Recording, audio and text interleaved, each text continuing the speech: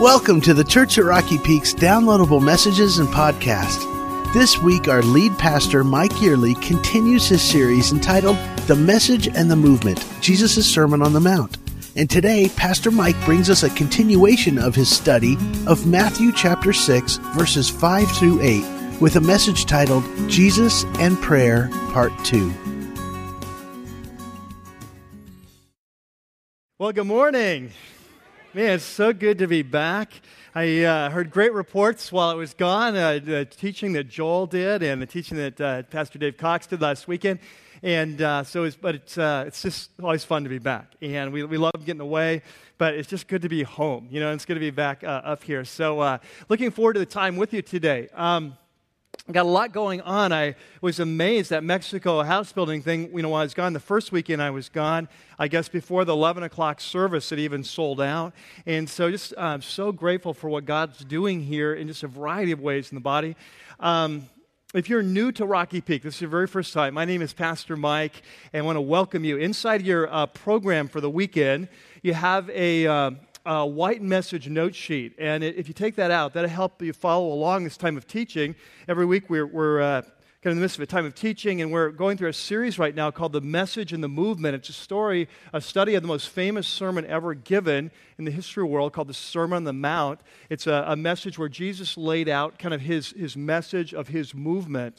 And so we've been studying it for a long time now, and we're coming close to the end. Today we're in chapter 7 of the book of Matthew. So if you have your Bibles, turn to Matthew chapter 7, and then I'm going to get started. So you ready to go? Okay, let's pray together. God, thank you for what you're doing in each of our lives. Some things we know, some things we don't know. But we thank you for the way that you father us, the way you lead us, the way you mentor us. And as a congregation, God, we're thankful for what you're doing here in our church. And today, Lord, we understand this is the next step in the process, that today is the next step that we take together as we enter into your word. And so we come and we just want you to teach us. And as we talk about this important topic of our conversation with you and how it works and how you answer and how you respond, we pray that you'd meet us in a powerful way and teach us more. And we pray this in your name. Amen. Well, he was born in 1805. He was born in the country of Prussia in Middle Europe, but he was destined to make his mark in the land of England. He was not a Christ follower when he was young. In fact, it was quite the opposite. He had a reputation as a liar, a cheat, a gambler, and a thief. Back when he was 15 years old, his mother lay dying in bed. He was out drinking with his buddies. And when he was 17, 2 years later, he was arrested for fraud. But God had plans for this young man's life, and a few years later, he was at college. A friend of his invited him to go to a Bible study, a home Bible study. And there he began to hear the message about Jesus, and though it wasn't the first time he'd heard the message, for some reason, this time it clicked in and it made sense. And God got a hold of his life in an amazing way. His life was never the same again. In fact, he became one of the most famous Christians of all time. He made his mark in a variety of ways, but especially became famous for his work with orphans. He moved to England, and back in the 1800s and early 1800s, there's all these orphans that no one was taking care of. There's no social services. And over the course of his life, he would take in over 100,000 orphans. But he made a decision that would set him apart from all other orphanages in that time, that he made a decision early on he would not advertise for the needs, for the food, the clothing, the supplies, the funds that he needed. That he wouldn't advertise it. He wanted to test out what Jesus had taught about prayer. That he was just going to go into his time alone with God each day and tell God the needs and see what happened. And the stories about his life are legendary. Over the course of his life, he developed a very close relationship with Jesus, as you might imagine. And he became famous for his exploits in the realm of faith, his exploits in the realm of prayer. His name, some of you will recognize. His name was George Mueller. And the stories about him truly are legendary. A couple of my favorites. One time, the year was 1876 now. George was 71 years old. He'd been walking with Jesus for over 50 years. He was traveling from Great Britain over to Canada, where he was speaking at a very important engagement in Quebec. He was on a steamship named the Sardinia. And he was traveling over, and of course it took a long time in those days to travel. And as they got off, they were coming and they're approaching the coast of Newfoundland. cold weather set in, and this huge fog came in, and the ship could not see where they were. It was the day before navigational radar and all that. And it was a very dangerous time. And so the captain was on the bridge for over 24 hours to personally supervise this as they went at kind of a snail's pace. George was supposed to speak that Saturday in Quebec. This was Wednesday, and he was looking and saying, this doesn't look like we're going to get there. So he goes to the captain of the ship. They'd never met, and he says to him, hello, my name's Mr. Mueller, and just wanted to see how we're doing here because I need to be in Quebec by Saturday to speak. And the captain says, there's absolutely no way. I'm sorry, there's no way that's going to happen. You can see this fog. So George says to him, he says, well, if you can't get me there, I guess God will use someone else too, because I've been over 50 years now. I've been speaking, and I've never missed an engagement in over 50 years. I believe God wants me to be there. And so if you don't want to get me there, I'm sure he'll have someone who will. The captain looks at him like he's crazy. Like, what kind of lunatic asylum this guy get out of? And so he says, Mr. Mueller, he says, you see how dense this fog is. He says, well, yeah, I see how dense the fog is, but I'm not looking at the fog. I'm looking at my God that covers every detail of my life. He says, Captain, will you come down to the chart room with me so we can have a word of prayer? And the captain was sort of a nominal Christian, didn't take his relationship with God very seriously, but he said, okay. And so they went down, they get to the chart room, they kneel down. George kneels first, captain kneels down. And George begins to pray, just simple prayer. The captain would describe it later as the prayer of an 8-year-old in a Sunday school class. He just said, God, I know that you're willing and able to part this fog and take this fog away. I believe you've called me to speak in Quebec, and I believe you called me to be there on Saturday.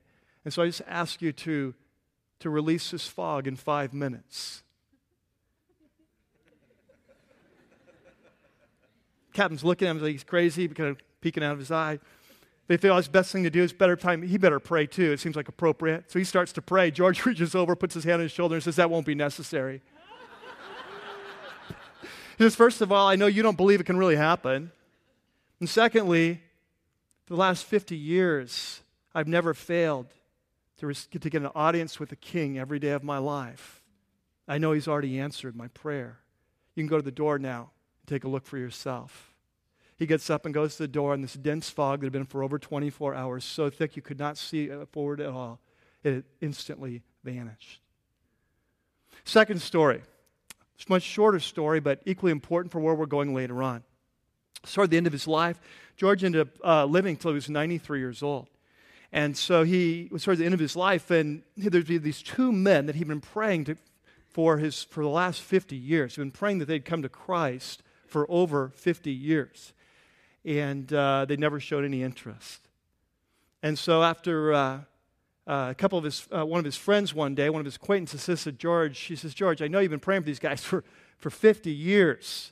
I mean, do you really think they're going to come to Christ? If they haven't come to Christ after 50 years, you still pray for them.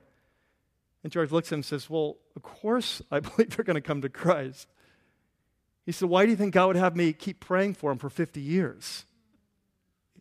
Why would he tell me to keep praying for them if they weren't going to come to Christ? Sure enough, the year before he died, one of his friends came to Christ. The year after he died, the second friend came to Christ after over 50 years of prayer. Today, we're going into this section in the Sermon on the Mount. It's in chapter 7. Pastor Dave Cox opened it up last week. In fact, he did a tremendous job. At least the message. I don't know how he did a couple of the other ones, but the one I heard was amazing. And so I just love it that when I'm gone, the word is going forth with power. Isn't that awesome? And Dave just did it. He just really nailed it last week. And so it's a chapter, in chapter 7, the beginning, the first half, Jesus begins to deal with a wide variety of topics. And last week was Jesus and judging. This week, the topic of prayer comes up. Now, if you've been here through this series, you'll know that this is not the first time that Jesus has talked to us in prayer. He talked to us quite a bit about prayer back in chapter 6, but he has some new lessons for us, a couple more lessons before he finishes up this sermon, and we're going to be looking at today. So if you have your Bibles, turn to Matthew chapter 7. It's just 5 short verses. We'll be starting at verse 7.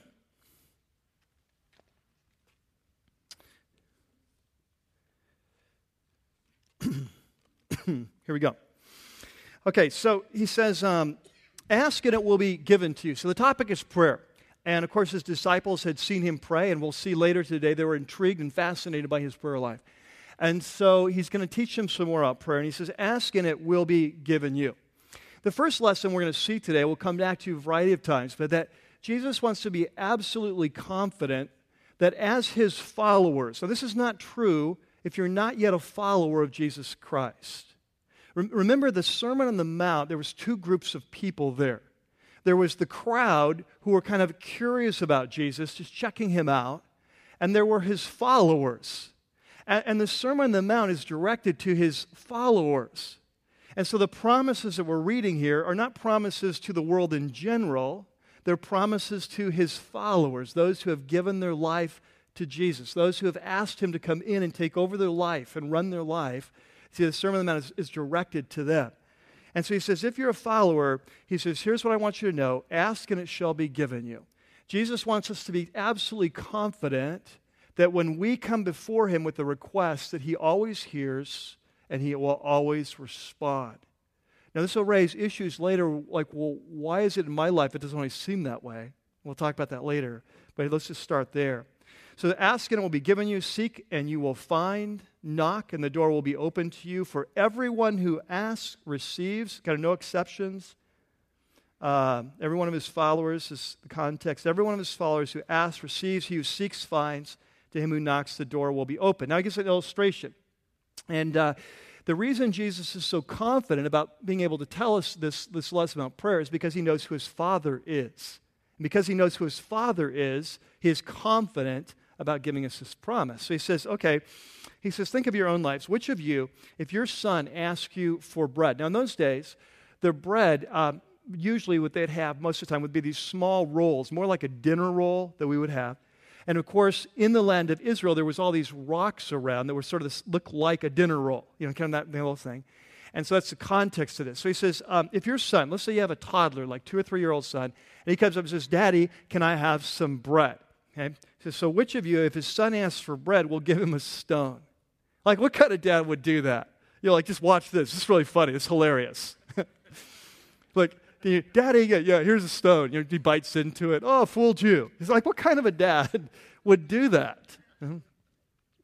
He says, okay, here's illustration number 2. Or if he asks for a fish, they'd have eat these little fish in those days. He asks for a fish. Will he give him a snake? Will he give him a little snake kind of looks like a fish? Like, oh, fooled you. He bit you, He's like, what? He's kind of being ridiculous. He's like, what kind of a dad would trick his son? The point of this is even us as human parents, even though we are evil, even though we're part of the fallen race of Adam and Eve, even though we are fallen people, we can still give good gifts to our children, right? And so his comparison is going to be, so if we can do that with our kids, how much more will our Father in heaven, who's perfect, how much more? So that's what he says. If you then, verse 11, though you are evil, you know how to give good gifts to your children, how much more will your Father in heaven give good gifts to those who ask him? Okay, so just quick 5 little verses on prayer. Now here's what I want to do today. We're going to split this message up into a couple sections. First section, I want to focus in on 2 important lessons that Jesus wants to teach us about prayer and how it works. And then at the end, I want to come back and be really practical, and say, based on those 2 lessons that Jesus has taught us, how's that working out in our life? Ask 2 important questions. So let's jump in. Number 1, here's the first important principle. Number 1, Jesus wants us to understand that prayer is a promise. You can count on it. Principle number 1, that Jesus wants us to understand is as his followers. Now again, if you've not yet made the decision to follow Jesus, this is not yet a promise for you. It will become a promise when you make that decision, all right? I had a lady come up after the service last night and was trying to figure out some prayer things in her life and why things weren't working out. And we began to probe into her life, and we even discovered that, well, she really hasn't been walking with Jesus. And when we're not walking with Jesus, kind of all bets are off, right? It's like we're off the track, and now it's like, well, why is this happening? Why is this happening? Well, hey, we're not following, you see? And so he says, but if we're a follower, prayer is a promise. You can count on it. Now, Jesus, the first thing he does, in this passage, he's making this amazing promise about prayer. And what he seems to be saying is that if you are a follower of Jesus, you have this new relationship with your Father in heaven, and absolutely every time you ask, he always hears, always listens, always responds. And it's such an amazing, incredible promise that, frankly, you read it and you kind of go, really? Because like most of our lives don't seem like that, right? And so it's like, really? But this is what he's saying, that if you're a Christian, you have a Father, he always hears, he always responds. He cannot not hear or respond because it's not in his nature. It's just not who he is. I remember the first time this dawned on me many years ago. It dawned on me for the first time that God has never forgotten a prayer request of my life. The first time it dawned on me that God has never forgotten one conversation we've had. Now, I've been a follower of Jesus since I was 4 years old. That's a lot of conversations. To be honest, I cannot remember most of the requests. You probably can't either in your life. Most of the time we send up requests, and over time we forget what we even asked for. But I remember the day it dawned on me that Jesus has never forgotten a single conversation that we've had. That every request I've ever asked is logged in the books of heaven. It's there. He has not forgotten it. And I started thinking through, what does this mean in my life? For example, I was thinking through this week. I remember in 5th grade, there was a classmate of mine who had been a friend, kind of turned into a bully, but I still had a heart for this guy. I wanted him to come to know Christ. And when I was in 5th grade, I'd pray for Danny Bogle. And I probably prayed for him many, many times over the years. And now I've lost touch with Danny Bogle many years ago. Probably lost 30 years, tracking him. In fact, I tried to track him this week because I was doing this sermon. So I went online and did one of those, public information searches. But it got to the point we had to pay $39.95 to find out more. And it was like, okay, it's all right. Sure enough, he's 51 years old, lives in Carlsbad, California. I found out that much. So I don't know what's happening with Danny, but when I was in 5th grade, I prayed for Danny Bogle. I've long forgotten about him until this sermon this week. But what I realized is that God has never forgotten one of those prayers for Danny, but they're all logged. Okay? When I was in 7th grade, I was doing along with a follower of Jesus, and all of a sudden my sexuality kicked in. Kind of ruined everything. Well, not ruined everything, but you know what I'm saying. Like all of a sudden, how do you deal with this, And probably like many of you throughout my life, God, would you help me with this? Would you direct me with this? What am I supposed to do with this tiger in the tank, and this whole deal? And this was a lot easier following Jesus before this kicked in, And so all the prayers over the years, God's logged every one. Oh, cell phone alert. Thank you very much. All right. It's a good reminder. If you haven't turned yours off yet, that's just thank you for that courtesy reminder. I remember in 11th grade, started dating Jill Dowsman. A lot of prayers about Jill Dowsman. God logged every one. I remember what I call the 7 dark years of my life, where I went through just really dark years, almost suicidal at points, just could not connect with Jesus, had so many doubts about Christianity, whether it was really the real way, could not have the power to live the Christian life. The Holy Spirit thing just wasn't working. My life was dark to the point of almost suicide at times. How many times I cried out to God, God never forgot one of those prayers. After Lynn and I got married, I began praying for our children before they were born. How many times would I sit up in that gazebo in the backyard and pray for my kids that they would love God, they would have a passion for God, that they would understand that this life is not about this life is about the next life. And God's never forgotten any one of those prayers. I'm going to go back about 2 or 3 years, and the church at Rocky Peak comes knocking. Would you be interested in being our pastor? And we began to pray. God, is this what you want us to do? Do you want us to leave the church we've been for 24 years and it's been our whole life? And do you want us to move to a far and distant land where it gets really hot? And God never forgot one of those prayers, you see. Now, you see what I'm saying? You understand what I'm saying? Your life, think back in your life. God has never forgotten one of your prayers. Everyone who asks receives. It's a promise. Count on it. But the most amazing thing is not only that he says he hears our prayers, but he responds to our prayers. And obviously, He doesn't always respond the way that we want. And the reason is because Jesus says He's a Father. And if you ask for a roll, if you ask for a loaf of bread that you think is a good thing, and He knows it's really a stone, He's not going to give it to you. God is always looking at the big picture of your life. God's always looking at the big picture of where you're going, what He's doing, what His plans are. If most of us had our way, we would never go through any pain in life. Yet the reality is most of us, who we are today is because of the pain. And so God loves us too much. And so when we ask for what we think is a loaf of bread, and it's really a stone, He won't do that. Any of you country music fans? You're willing to admit it? Okay, thank you. My name is Mike. I'm a country music fan. Hi, Mike. No. Years ago, Garth Brooks, when he was king of the world, had a song, Thank God for Unanswered Prayer. So you remember that song? It's a song about looking back in high school years. I used to pray every night that God would give him this one girl in his class. She was amazing. He had to have her. And now years later, he goes back to his high school reunion, and afterwards he writes a song. Thank God for unanswered prayer. Hey, we've all been there, haven't you? There's something you just had to have, something you wanted God to do. Please, God, will you do that? I got to have this thing. Get me a... And all of a sudden we look back with the passage of time, we say, God, thank you for not answering that prayer. You see, one of the things Jesus is trying to teach us in this, He says, guys, I understand that it doesn't always look like God is a father. I understand in your life that there's some things you've been asking me for, you begged me for, and He's not stepped in. And I understand it looks like He's not a father. Because I want you to understand something, that He is a father, and He is always looking out for your needs.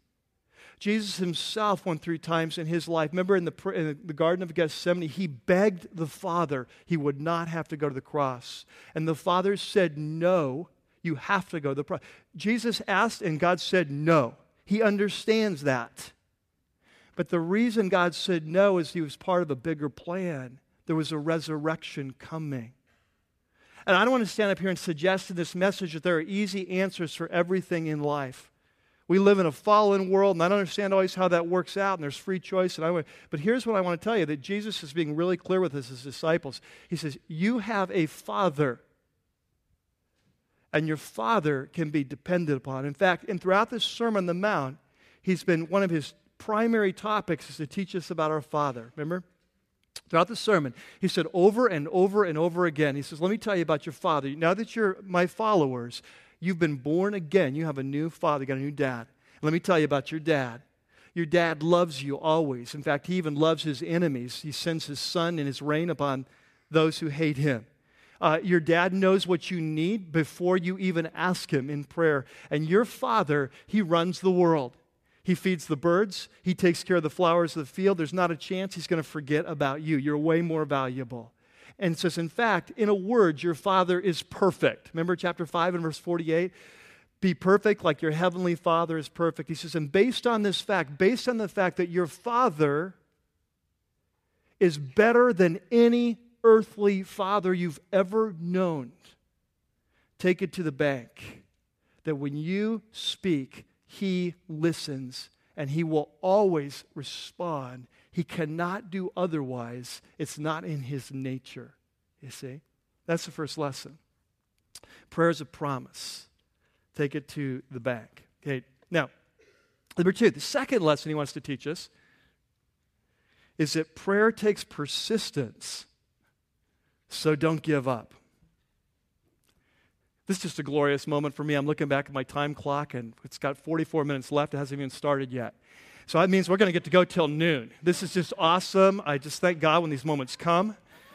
It's like, great. I get to share all the things that didn't make it in my notes. We're just going to be here. We're going to study about prayer the whole morning long. It's so good. So if we get out a little late today, just give me a little grace because I have no clue where we are. All right. Number 2. Prayer takes persistence. So don't give up. There's the lesson. Now, if you're paying attention, and I hope you are, Dave had a great line last week. He talked about things that we are supposed to judge as followers of Jesus, remember? And he said you need to be judging your teachers. And that is so true. You should never be taking my word for granted. It's like, hey, I have no authority on my own. I only have authority as I unpack the Word of God. And so as I'm teaching, you need to be saying, hey, is that what it really says? Is that really true? And so if you're paying attention right now, you're saying, well, Mike, I don't see anything about persistence in this passage. It says, ask and you shall receive, Ask and it shall be given. Seek and you shall find. Now, I don't see anything in that passage about persistence. Where are you getting that from? Very fair question. This is one of the few times when I'm teaching, I'm going to say this, but this is one of those times when it's really helpful to know the original language. Okay? Most of the time, if you have a good English translation of your Bibles, you're good to go. It's clear what the Bible's teaching. But every once in a while, there's a time when you say, this is really helpful to know the original language. And this is one of those times. These three verbs that are used here, ask, seek, and knock, they're all in the present tense in the Greek language. And in the Greek language, the present tense refers to what we call continuous action.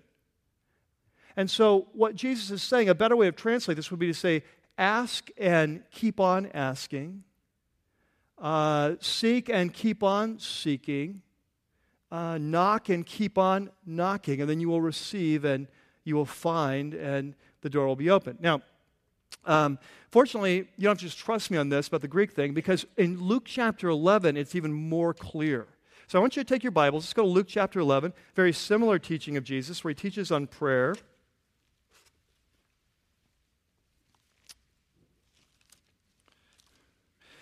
And Jesus' disciples come up to him on this particular day, and they ask him to teach them about prayer. They've been observing him praying. They sense there's something more profound about his prayer than theirs, and they want him to teach them. And so in chapter 11, verse 1, it says, one day Jesus was praying in a certain place. And when he was finished, one of his disciples said to him, Lord, will you teach us to pray just as John taught his disciples? And so he says, sure, and he begins to give them sort of a different form, an alternate form of the Lord's Prayer. And then in verse 5, he tells them a story to teach him about the importance of persistence in prayer. And what he's going to say is, once upon a time, there was a man, and he'd gone to bed, and in those days, the way it worked is most of the homes were single-room dwellings, much like this home we're building out here for Mexico. And so when you'd go to bed at night, you'd put the animals over in this corner, and you'd have your kids here and your wife here, and you'd bed everyone down. You go to bed usually when the sun would go down. And so you're done for the night. No one's getting up, because if anyone gets up, it's going to wake up everyone. And so you've been in bed, and you've been asleep for hours, and all of a sudden you hear a knock on the door. It's midnight, and your friend, a friend who claims to be your friend, anyone who knocks on your door, it's midnight, it's a little bit suspect. But your neighbor knocks on your door, and he's going to call out to you, friend, can I have something to eat? I've got a buddy of mine just got in town at midnight, and I want to feed him. Mid-Eastern hospitality here, it's very important. I need to feed him. I don't have any food. Can you get me some bread so I can feed him? Let's see what happens. And so verse 5, he says, suppose one of you has a friend. He goes to him at midnight, and he says, friend, lend me 3 loaves of bread, because a friend of mine on a journey has come to me, and I have nothing to set before him. And so the one inside answers, don't bother me. Not what he wanted to hear. Great friend.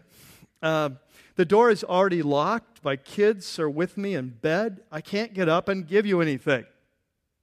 Verse 8, I tell you that though he will not get up and give him the bread because he's a friend, they're not really that good of friends, yet because of the man's boldness, and in the Greek the word is persistence or shamelessness, you have no shame. He just keeps pounding on the door. No, I'm serious. I need the bread. No, I'm serious. No, look, remember the time I helped you in 3rd grade? I need the bread. Now, remember in 7th grade with Debbie and how I helped you? Come on, I need the bread. And he just keeps knocking on the door. And finally, it says, because of his boldness, he will get up and give him as much as he needs. And then look what he says next, the exact same thing we just read in the Sermon on the Mount. So I say to you, ask, and these again are present imperatives again. Ask and keep on asking, and it will be given to you. Seek, keep on seeking, you'll find. Knock, keep on knocking, the door will be opened to you. For everyone who asks receives, he who seeks finds, and to him who knocks the door will be open. So it's very clear teaching, isn't it? Very clear teaching on the importance of persistence. Now, the question is, why is persistence in prayer so important? I just wish Jesus had told us, you know? This is one of those questions I really want to ask him, because over and over, Jesus will teach us, the Bible teaches us the importance of persistence in prayer. In other words, we don't just ask God once for something, we keep on asking until we receive. We keep on seeking until we find the answer. We keep on knocking until God opens the door. And it's such a mystery to me. And I just wish God would tell us why this is important. It makes no sense to me. It seems so counterintuitive. Jesus has already told us that God is a Father who knows all our needs, loves us, takes care of the whole universe, and wants to meet our needs. He knows before. So it's not that God doesn't want to answer us. The point of the parable is like God is like the friend who's saying, go away. Right? That's not the point. The question is, why do we have to keep asking? To me, it seems counterintuitive. It seems like nagging God or something. Have you ever felt like that? It's like, well, why am I supposed to just keep nagging God on this issue? I asked him once. He heard me. That's good enough. If he wants to answer me, I'm sure he'll answer in his time. I'm not going to bug him. He's running the world. Right? And often our human minds think like that, but for some reason, and not only does Jesus not explain why, but the whole Bible doesn't explain why. There is no place in the Bible that says, here is why persistence in prayer is required. And yet the whole Bible teaches that it's important. Now, I think there's some hints in the Bible. I think that if you've been a Christian a while and you've been a prayer person, you've probably discovered certain things. Well, let me give you some little theories I have, okay? Some ideas.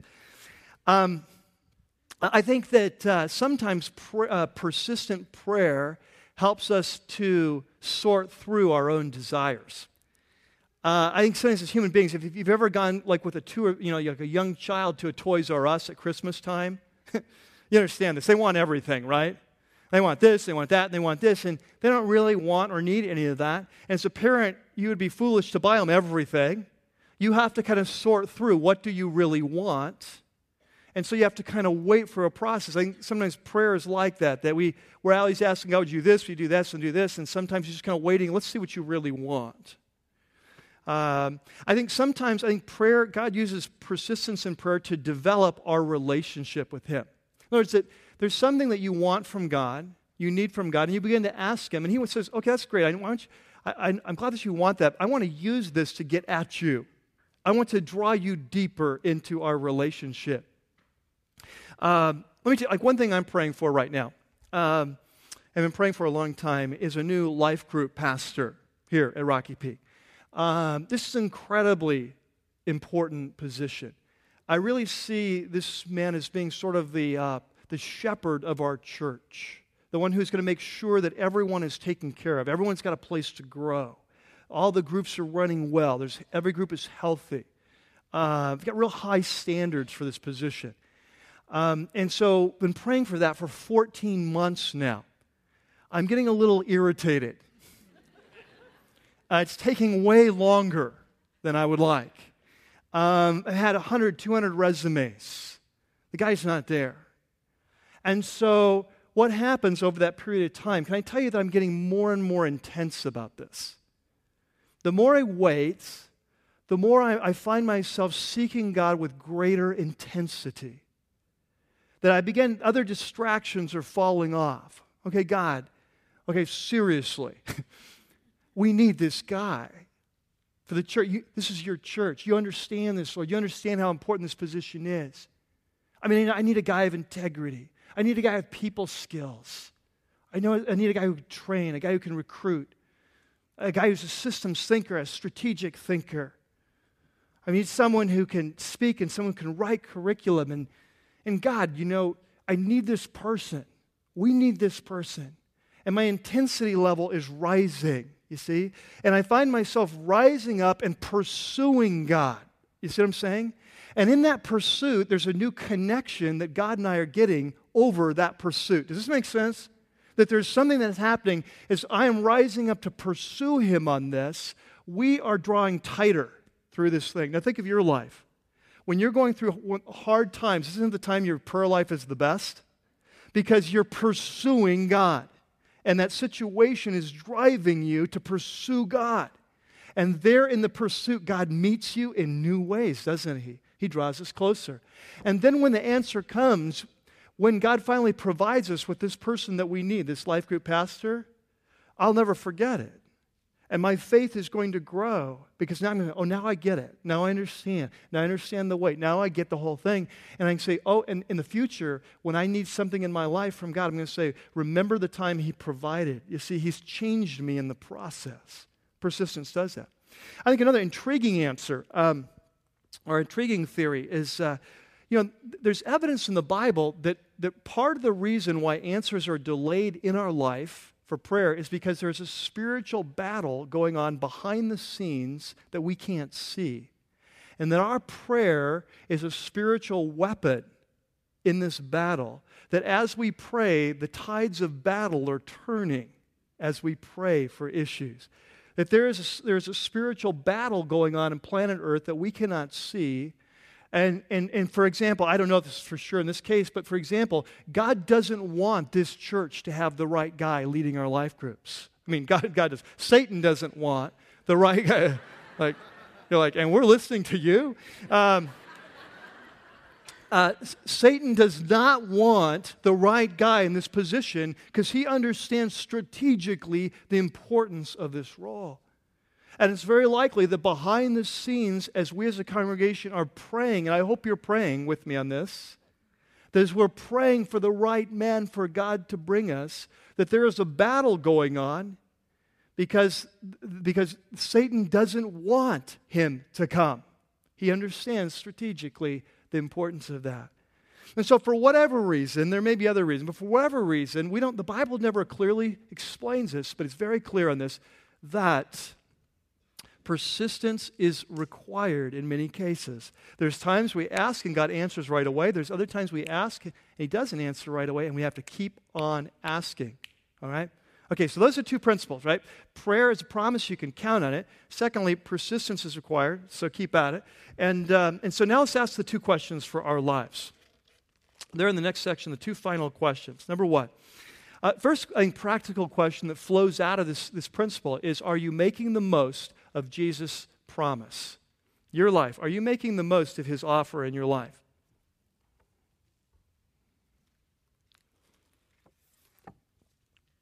Jesus has made this incredible promise. The question is, are you taking Him up on it? One thing that becomes very clear as you look at the life and the teaching of Jesus is prayer is how we get things done in His kingdom. It's the way things are done. If you go into a restaurant and you want to eat, the way you get your meal is by asking, right? If you're at home, it's not the way it works. I won't go there. But if you're at home, you cook it yourself or whatever, or someone in the home might cook it. But anyway, I didn't say a thing. I did not say a thing. I'm just saying, I'm not assuming that all homes work the same way. Okay, but when you're in a restaurant, the way you get a meal is you ask for it. The way you get more water is you ask for it. The way you get dessert is you ask for it. The way things happen in a restaurant is by asking. Kind of weird sort of way, God's kingdom works like that. His kingdom works like a restaurant. What do you need God to do in your life? It happens by asking. This is the way He's set up His kingdom. God has set up His kingdom to be a partnership. A partnership where He has the power. We're on planet Earth. We see what needs to be done. It's a partnership. And so we partner with Him. God, this is what needs to happen for your kingdom. Will you send in the heavy artillery here? We're calling in the airstrikes, you see?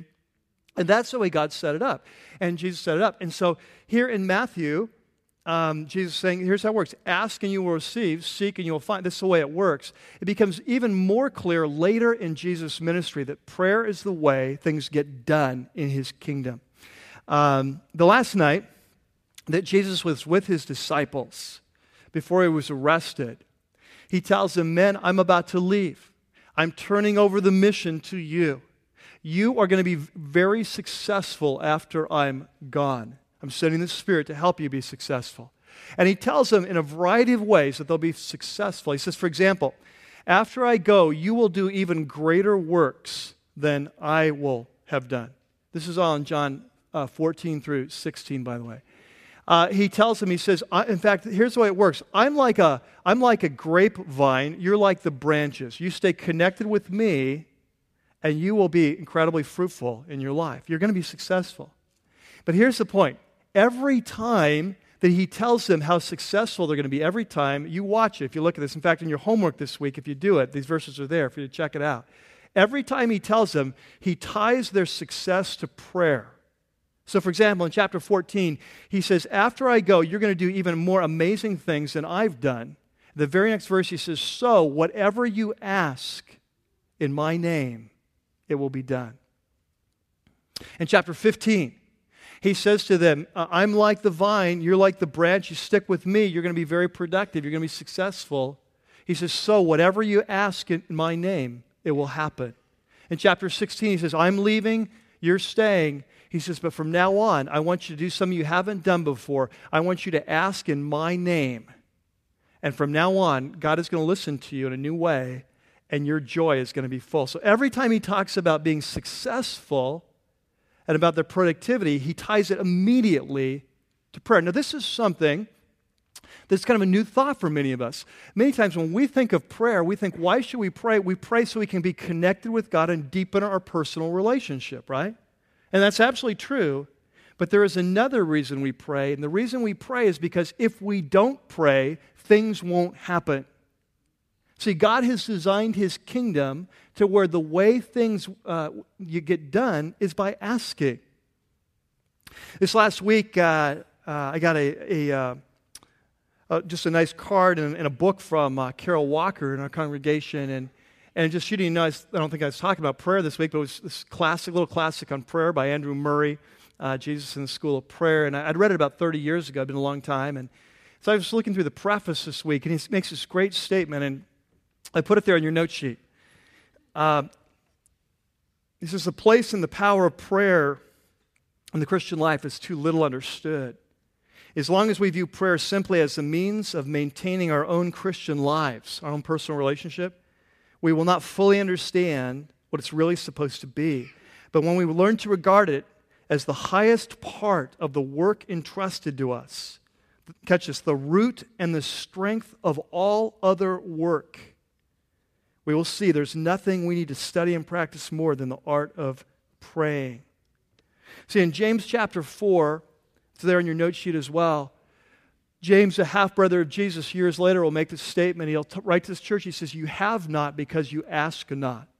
He says, God's not working your life, not because God's not willing to work in your life, but because you're not asking him to work in your life.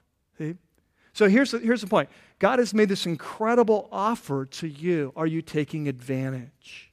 What do you need God to do in your part of the kingdom? What do you need to do in your life? What do you need him to do in your spouse's life? What do you need to do in your marriage? What do you need to do in your dating life? What do you need to do in your kids, your church, your life group, your community, your job, your workplace, your nation, the world? What do you need God to do? Are you taking advantage of this incredible offer? Okay, that's the first question. Second question. Are you growing in persistence? Are you learning in your life the importance of persistence in prayer? Are you growing in persistence? Jesus has talked about this, knocking on your neighbor's door at midnight. Keep knocking till you get the answer. We started the day with these two stories of George Mueller. I love both the stories. The first story illustrates the power and the promise of prayer. You ask for the fog to be lifted. In 5 minutes, it's lifted. Jesus' promise that you'll do even more amazing things than I have done is fulfilled. Okay, it's a great illustration of the power and promise of prayer. But there's a second story, right? The one where he's praying for his friends for over 50 years. You know what I love about that prayer is his answer. He says, of course God was putting his plans to save them. Why would he keep on having me pray for 50 years? You see, this illustrates an important principle. That prayer is two-way communication, isn't it? The best prayer happens in our life when God gives birth to his prayers in our life. The best prayer happens when God puts it in our heart what he wants us to be praying for his kingdom.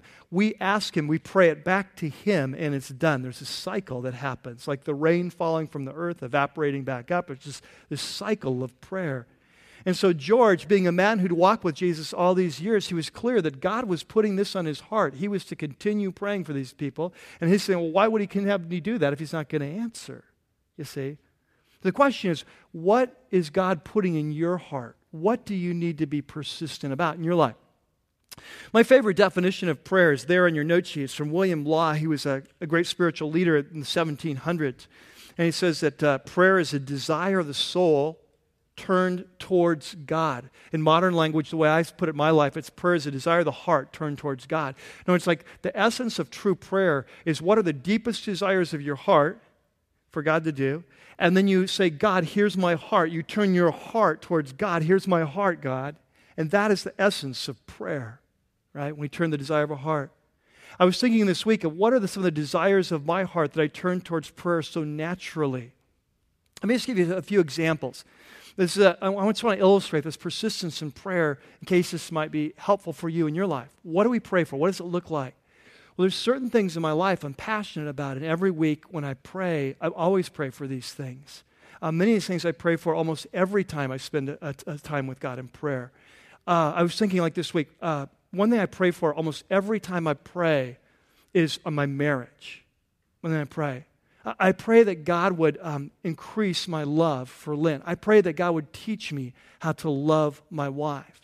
I pray that God would give me an appreciation for her. I would not take her for granted. I pray that he would increase my affection, increase my attraction, increase the chemistry between us, that we would have strong connection, that I would treasure her and that I would honor her. And every time I pray that prayer.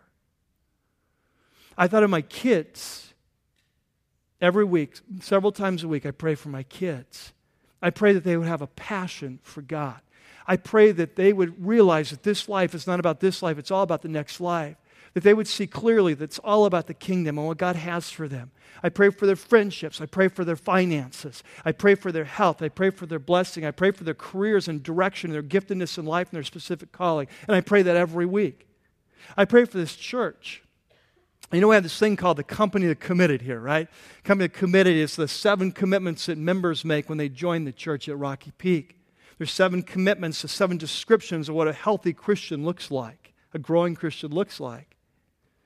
There's 7 commitments, 7 days of the week, and so when I'm praying, whatever day it is, I often will say, what day is it? Day number 4, day number 3, and I pick up that commitment. And so if it's on Sundays, I pray that we would be a church that's passionate about Jesus, that our top priority is to please him no matter what else or whatever it takes. And if it's a Monday, I pray that in our services in the weekend and in our life groups during the week that we would have encounter with God and true fellowship with God. We would meet him in a personal way. If it's on a Tuesday, what am I praying for? I'm praying for spiritual intimacy, that we would learn how to spend time with God alone on an individual basis, and we would connect and learn how to hear his voice and connect with God. If it's a Wednesday, I'm praying we would learn how to do relationships in the right way as a church and how to love one another and do relationships the whole new Jesus way. And if it's Thursday, I'm praying that God would help each of us to discover our unique calling and purpose in life, that he would reveal our gifts and our place he's called us to serve, and that we would passionately be serving. If it's Friday, I'm praying that he would teach us that our income, our funds belong to him, and they're there for the extension of his kingdom, and we would learn to be generous to the extension of his kingdom. And if it's on Saturday, I'm praying that we would learn that we're part of a movement, that we'd have a kingdom mindset as a church, and we'd be passionate, not about us, but it's not about us, it's about the world. It's about this movement we're a part of. And we as a church would understand that and we would develop a kingdom mindset. And you say, well, Mike, why do you pray about those things? I pray about them because it's the desire of my heart turned towards God. What is the desire of your heart today? What is it that you need God to do in your corner of His kingdom? And are you bringing that persistently before God? Just day after day, week after week, you're bringing your heart and saying, God, here is my heart. I want to bring it to you. I want to put it into words. Because you promised and you told me to ask and keep on asking. You told me if I would seek and keep on seeking that I would find. You told me that if I would knock and keep on knocking, that door will be open. And I want to take you at your word. Let's pray. Lord, we want to learn how to pray as a congregation. Not as a religious act, not as a ritual, not as a notch in our belt, but as a way to connect with you, to draw close with you, and to partner with you for the advance of your kingdom. God, we pray that you would reveal these things to us, that you'd put it in our heart, the desire to spend more time with you, and that you would teach us how to bring our hearts to you on a regular basis, to lay them out there, to teach us how to ask, how to seek, and how to knock, that we might receive, that we might find, the door might be open. Thank you for your incredible promise that everyone who asks receives, everyone who seeks finds, everyone who knocks, the door will be open. We pray this in your name. Amen. As we bring our service to a close today, we're going to continue in the spirit of worship, and we're going to sing in that song, Better Is One Day, as we talk about prayer. But we also want to, during this time of worship, we want to receive our tithes, our offerings to advance God's kingdom. This is also a time when we encourage you to fill out your registration card and drop that in the offering, especially if you're newer. We'd like it for everyone, just at least the name, the date, and the service. But there's a place in the back also for prayer requests or any messages for our staff, and encourage you to fill that out. For those of you who are new here at Rocky Peak, if you're just visiting, after we know that you're here the second time, Lynn and I will invite you to our house for just a welcome dessert to explain a little about the church and to meet you personally. And so once you turn that in a couple times, you'll get on that list if you would like to be. If you don't want to come to our house, never send the card in. All right, let me ask the ushers to come forward as we continue to go before the Lord. God, we're just thankful for what you're doing here at this church, and we thank for the lessons you're teaching us in the area of our finances. I would pray, Lord, today that you would bless these gifts, you would use them to extend your kingdom. I pray, Lord, for our congregation. I pray for especially those men and women that are directly affected right now by the housing industry, the mortgage industry, the construction industry. It looks like we could be headed towards troubled times. We pray you protect and provide for the members of our congregation here going through that time. You would meet them in this time of need in a special way. God, thank you that we can come into your presence. Thank you for your word in the Psalms. This is better as one day in your house than the rest of life anywhere else. We enter now into your presence. In Christ's name, amen. May the Lord bless you this week. It may be a week of asking and seeking and knocking. It may be a week where you receive, where you find, and where the door is opened. And may He teach us all as a congregation how to pursue Him as a church to accomplish great things for His kingdom. God bless you. I'll see you next weekend. Have a good week. Well, that's going to do it for this week's message. We hope you've enjoyed it as much as we have putting it together. Please visit us at rockypeak.org, where you can download more messages or have your questions answered. Remember, you can subscribe to our weekly podcast for free by searching for The Church at Rocky Peak from within the music store in your iTunes software. For lead pastor Mike Yearley and everybody up here at the Peak, thanks for listening.